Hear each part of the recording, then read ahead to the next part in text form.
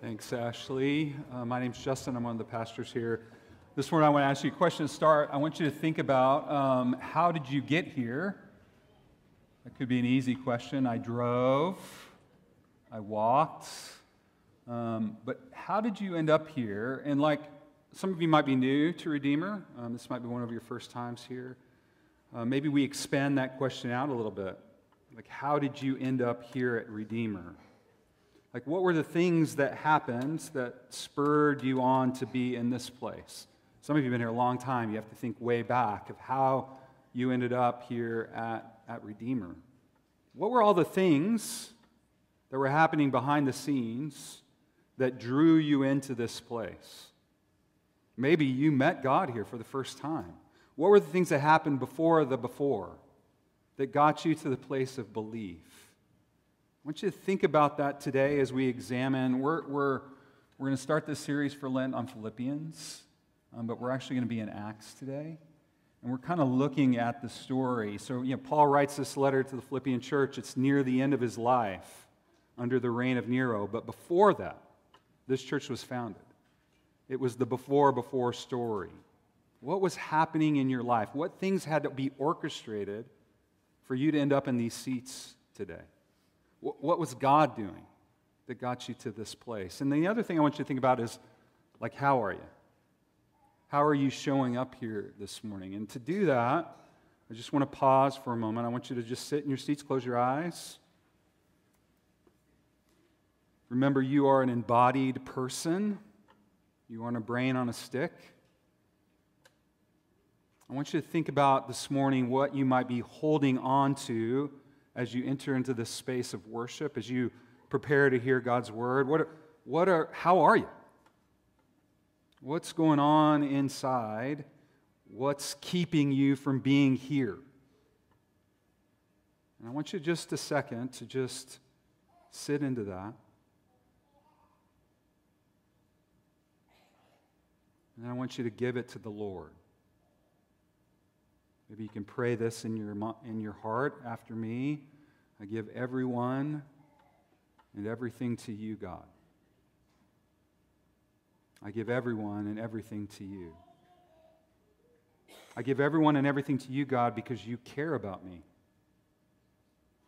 You are here as we have gathered in your name.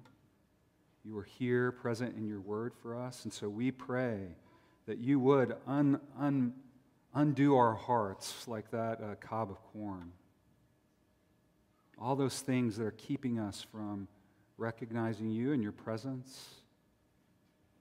We pray that you would peel away, that you would allow us to be here in this place this morning, and that you would do your work in us. So we give these things to you, trusting that you can hold them, that you are here with us. We have nothing that we need to conjure up or do. We just release this stuff to you. And be with us, we pray. By your Spirit, through your word. In the name of Jesus, amen. Here's what we're going to do today. We're going to work through this long passage in Acts. We're going to start in Acts 15. And we're going to consider some of these things about beginnings and how things started. And so I'm going to start reading for you in Acts 15. Hear God's word this morning from Acts 15. After some days, Paul said to Barnabas, "Let us return and visit the brothers in every city where we proclaim the word of the Lord and see how they are." So Paul's going back. He's visiting places that he's been and going to be checking in on these churches. Now, Barnabas wanted to take with them John called Mark. But Paul thought best not to take with them one who had withdrawn from them in Pamphylia and had not gone with them to the work. And there arose a sharp disagreement, so they separated from each other. Barnabas took Mark with him and sailed away to Cyprus. Paul chose Silas and departed, having been commended by the brothers to the grace of the Lord. And he went through Syria and Cilicia, strengthening the churches. This is the big first move, the before beginning. The thing that had to happen for the Philippians church to be founded was this party had to be separated.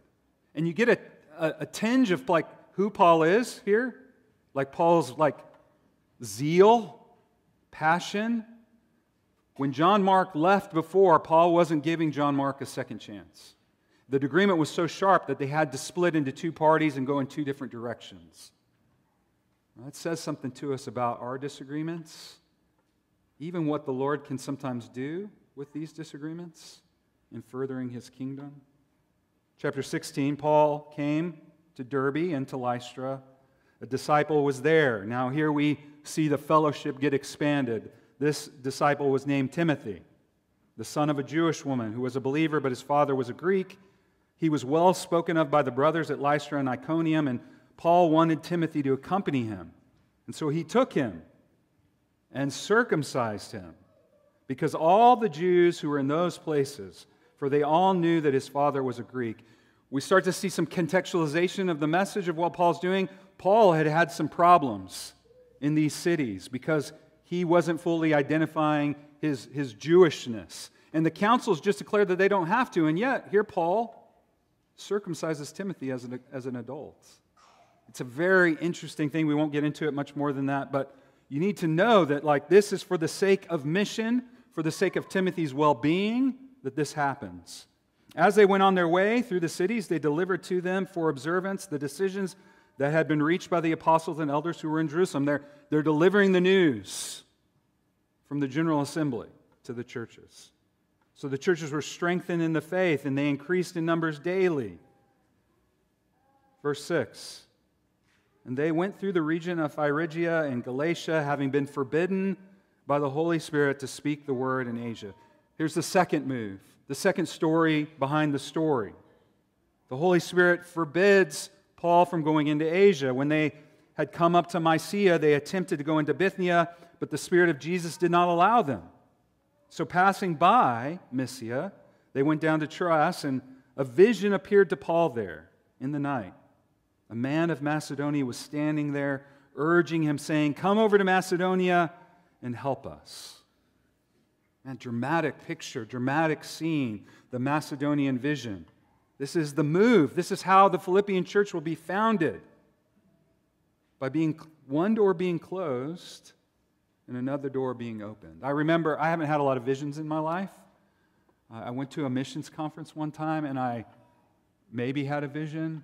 I remember seeing a woman in a burqa, and she was in the country of Yemen. And she was crying out for someone to come to her country and tell people about Jesus. I came home and I told Danette, I think we're supposed to go to Yemen. She said, no, we're not.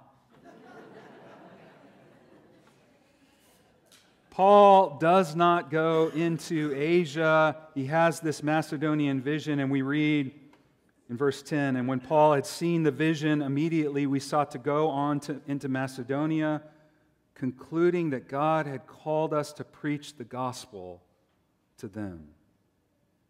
If that door doesn't close to Asia, then maybe the Macedonian church doesn't get founded, at least at this time.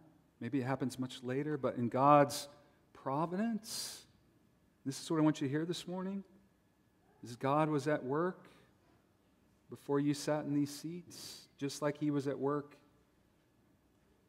closing the door to Asia and opening up to Macedonia. Verse 11 of chapter 16. So setting sail from Troas, we made direct voyage to Samothrace, and the following day to Neapolis, and from there to Philippi, which is a leading city of the district of Macedonia and a Roman colony. Now here's what I want you to know about Philippi. Philippi started as this town called Crinades. It was important because it was located on this trade route between the east and the west. Crinades meant spring.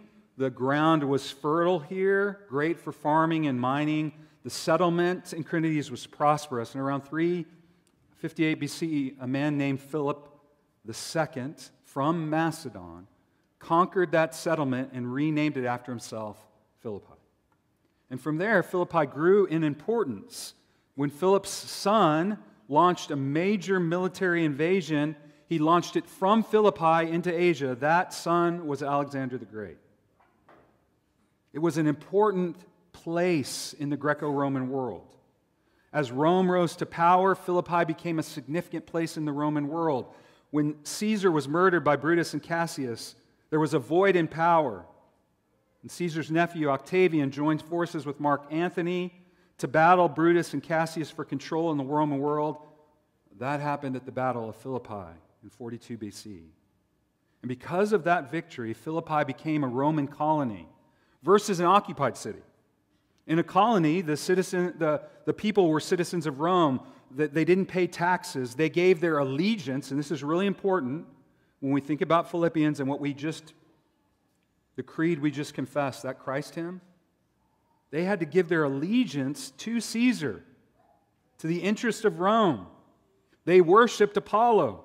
They spoke of him. It was an important place because of its story and where it was located. Now keep that in mind as we continue on here.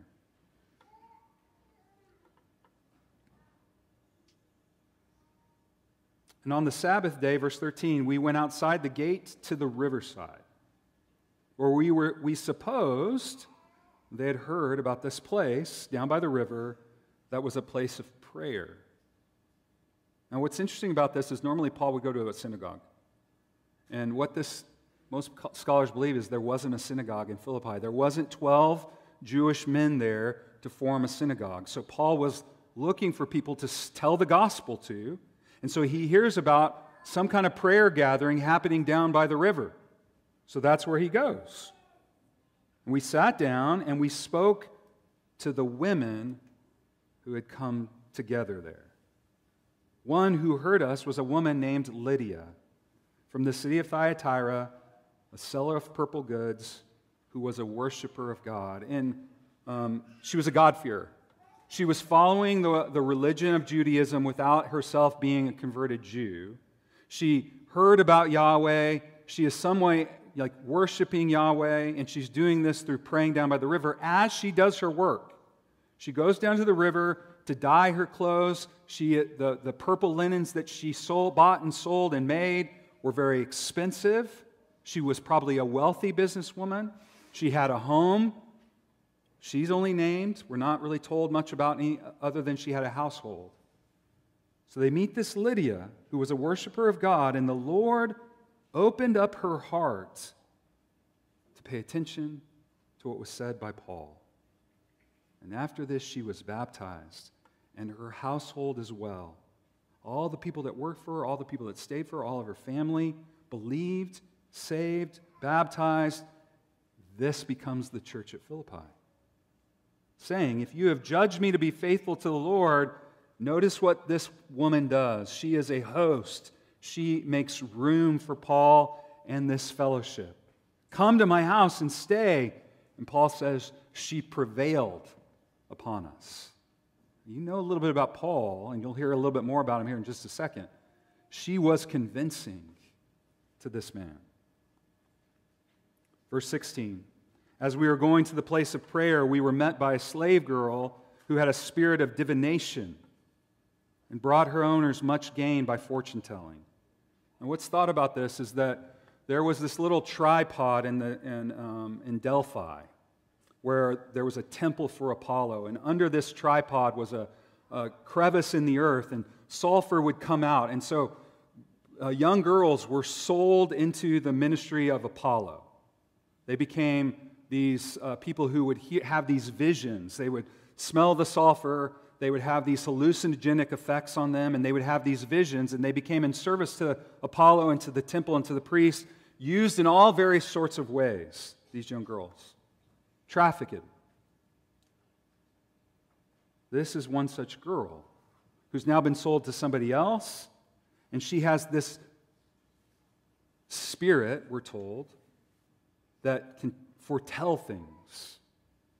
They were making a profit off of her. Verse 17, she, this young girl, followed Paul and us, crying out. And notice this us there. That us is telling you Luke has joined this party. Luke writes Acts. Luke has joined the fellowship with Timothy, Paul, Silas. They're all there. She kept following us, crying out, these men are servants of the Most High God, who proclaim to you the way of salvation. She does not believe. This is the demon that's in her proclaiming this news, telling the truth of who Paul is and what Paul has come to do. She kept doing this for many days. Paul, having become greatly annoyed, turned and said to the spirit, I command you in the name of Jesus Christ to come out of her. And it came out of her. At that very hour. And she was changed, converted. Now, there's a whole story of her life that led up to that moment. But in that moment, when Paul freed her, she was redeemed.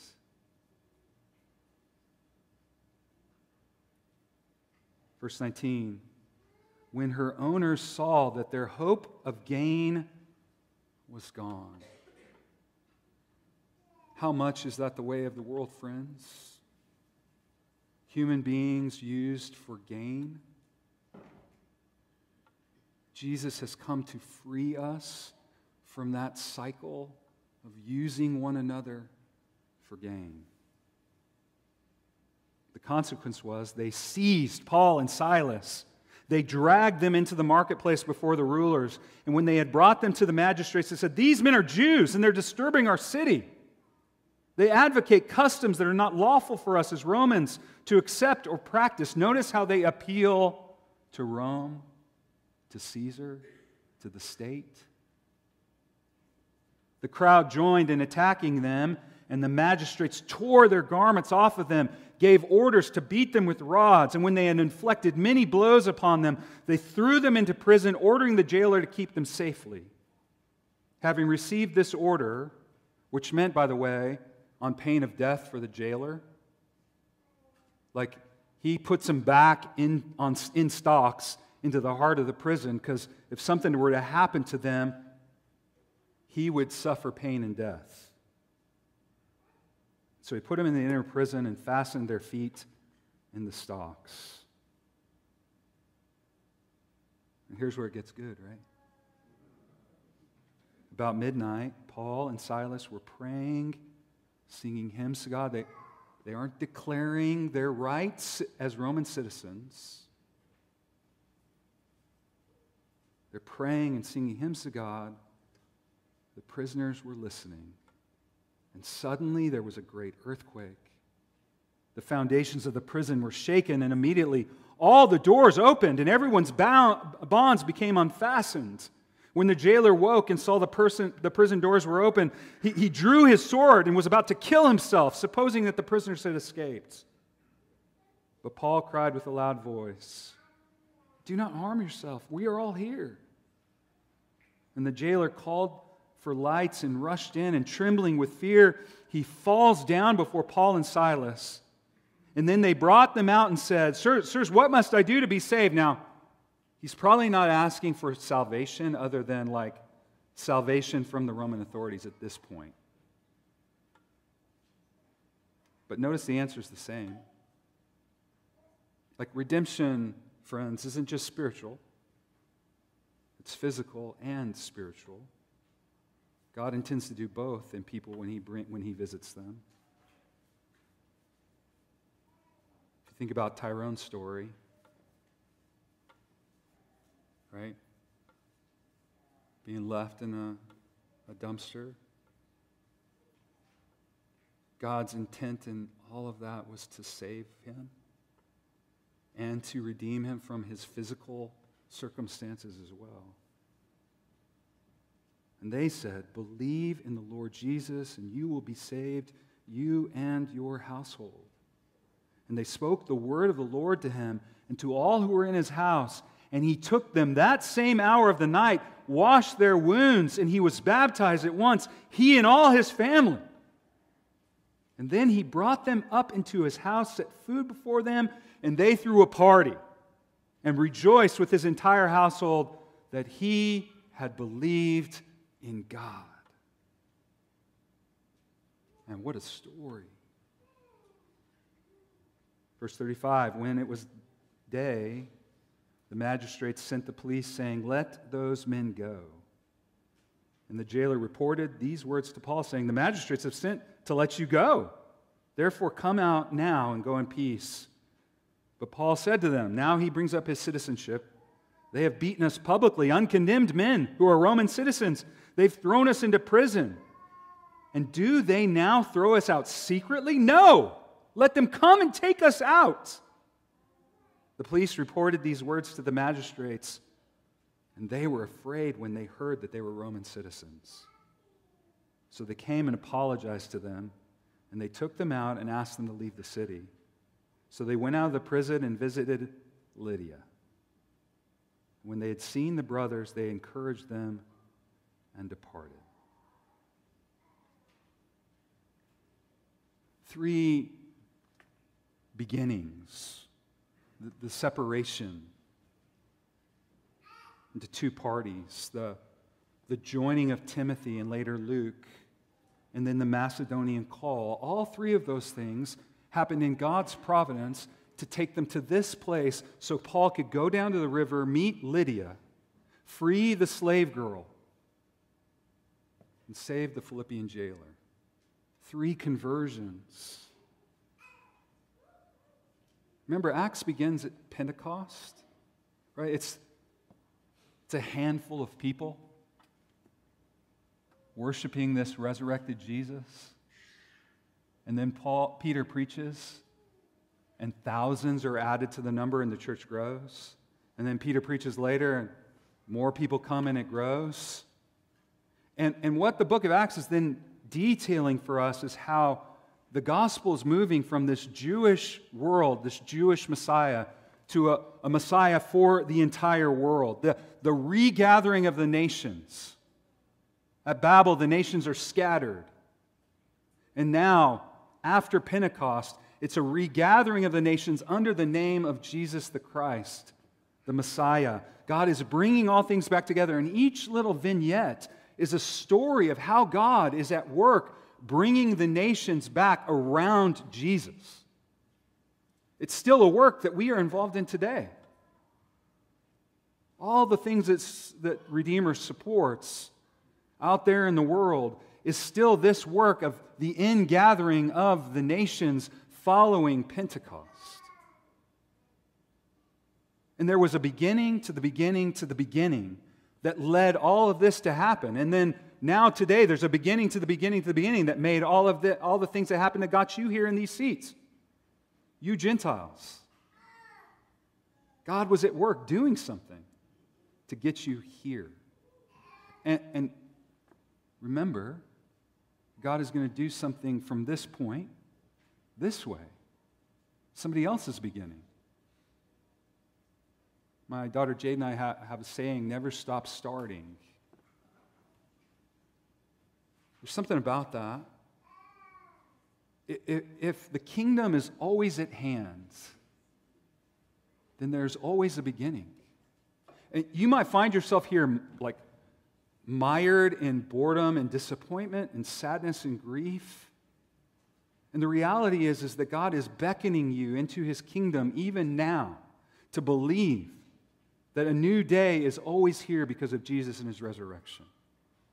And so we can never stop starting. That doesn't mean we're just a whole thing of like activity and energy all the time.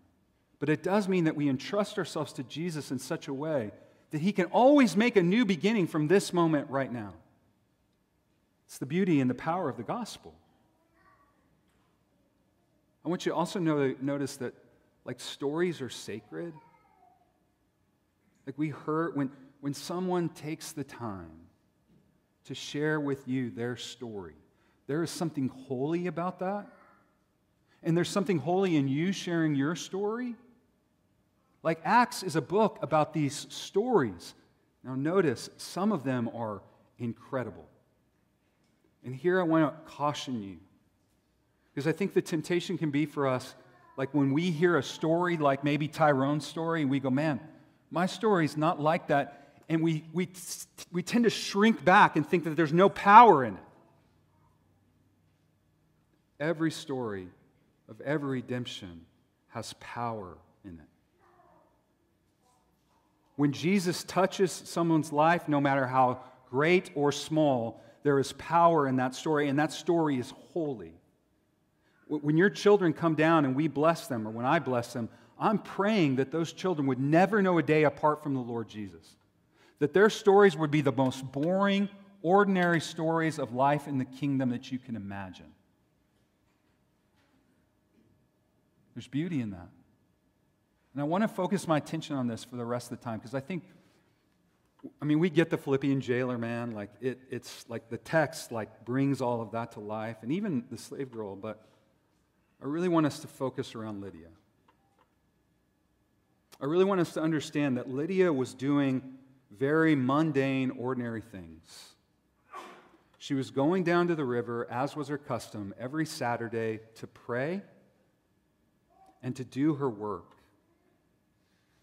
Through her vocation of washing and selling these linens and praying at the river, God showed up there, in the mundane, in the ordinary.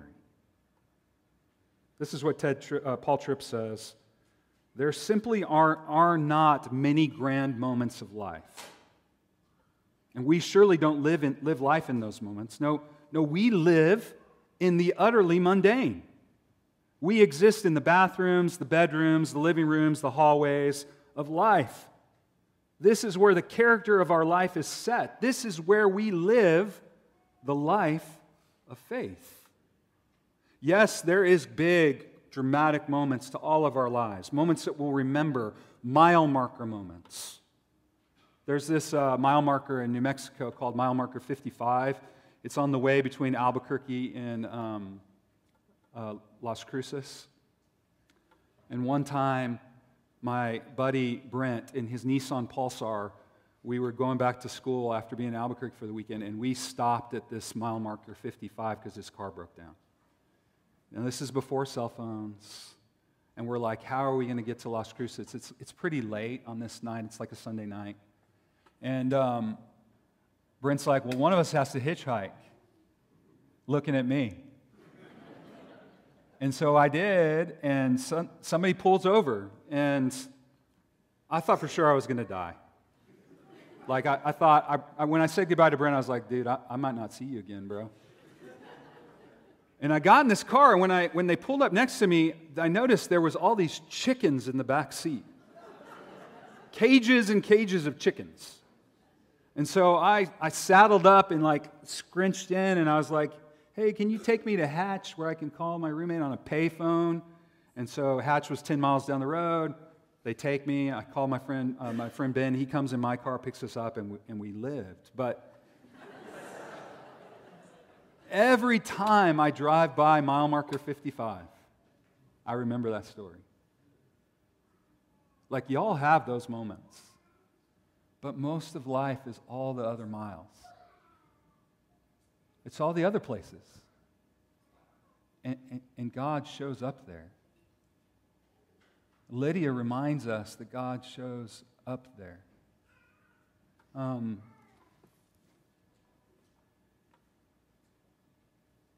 mowing the grass, the checking the emails, the going to work. Every Moment Holy is a prayer book. There's 3 volumes of it. I want to read one to you. This is trying to get your attention to some ordinary thing that God can show up in. It's a liturgy for the changing of diapers. Heavenly Father, in such menial moments as this, the changing of a diaper, I would remember this truth. My unseen labors are not lost. For it is these repeated acts of small sacrifice that, like bright, ragged patches, are slowly being sewn into a quilt of loving kindness that swaddles this child. I'm not just changing a diaper. By love and service, I am tending a budding heart that, rooted early in such grace-filled devotion. Now think about this. Because there is a story at work in your children's lives, in your grandchildren's lives, that's at work in the ordinary things that you do for them. Rooted early in such grace-filled devotion might one day be more readily inclined to bow to your compassionate conviction, knowing itself then as both a receptacle and reservoir of heavenly grace. So this little act of diapering, though in form sometimes felt as base drudgery, am I right? Whose turn is it to change the diaper, right? Might be better described as one of 10,000 acts by which I'm actively creating a culture of compassionate service and selfless love to shape the life of this family and this beloved child. Now, all this prayer is meant to just draw our attention to the mundane and how God can be present in the middle of it. That's how God's kingdom works. And it's beautiful. The story of the jailer is beautiful. The story of the slave girl is beautiful. And the story of Lydia is beautiful. History records whose name? Lydia. She's the only one that's named. She's the first convert in Europe. Imagine that. In the world of Martin Luther, Calvin, Spurgeon, Lewis, Lydia began it all. And her story is everyday stuff. St. Peter's Basilica, Westminster Abbey, Lydia's house. The first church in the history of Europe.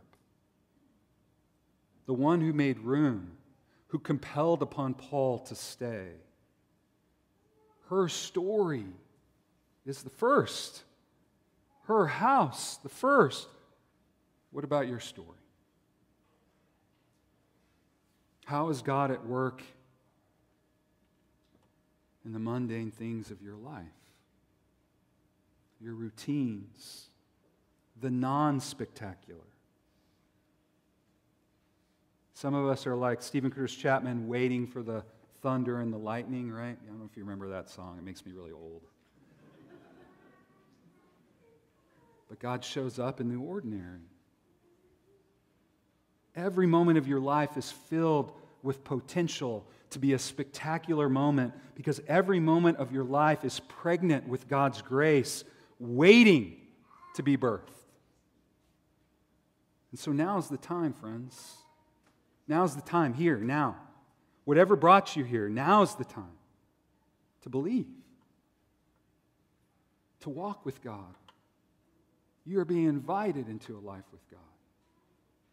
Last thing, women always play a significant role in God's kingdom. They always have, and they always will. I think about my two grandmothers. One I called Mama, one I called Gami. Mama read to me and taught me about Jesus just through stories. And Gami took me everywhere she went. She ran the American Lung Association. She did all this fundraising all throughout New Mexico. And she would just take me along. And both women taught me about Jesus. The first commissioned and sent ones by the risen Jesus were women. The first church in Europe started by a woman. In the history of this church, there has been significant women.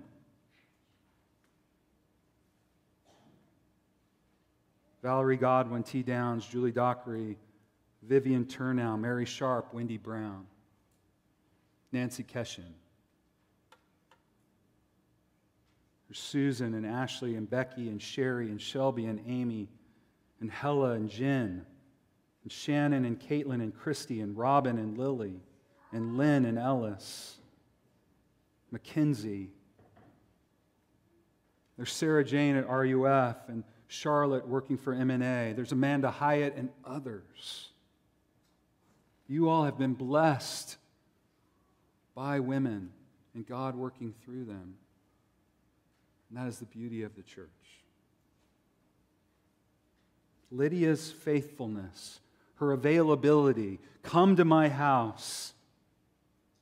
And there's one church that Paul will brag about over and over again.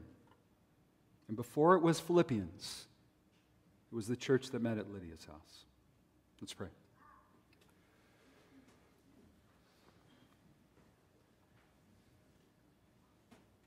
God, you're so faithful. You're so kind. Each of us, each individual in this room has a story at which you were at work in right now. And then there was 100 stories that made this particular story possible.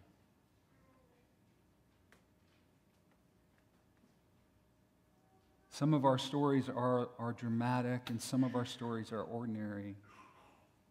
But you are the beginning of all of them. And so I pray that knowing those beginnings, getting a taste of them, some of us know that taste of it, that we would trust that you're still at work no matter where we might find ourselves this morning. And that others of us, as we're here, maybe thinking or examining, to know that the very seat that's being filled this morning is being filled because God has beckoned and called. It is no small thing that you are here this morning. Help us to sit into the bigness, the largesse of that, we pray, and meet us. We ask this in the name of the Father, and the Son, and the Holy Spirit. Amen.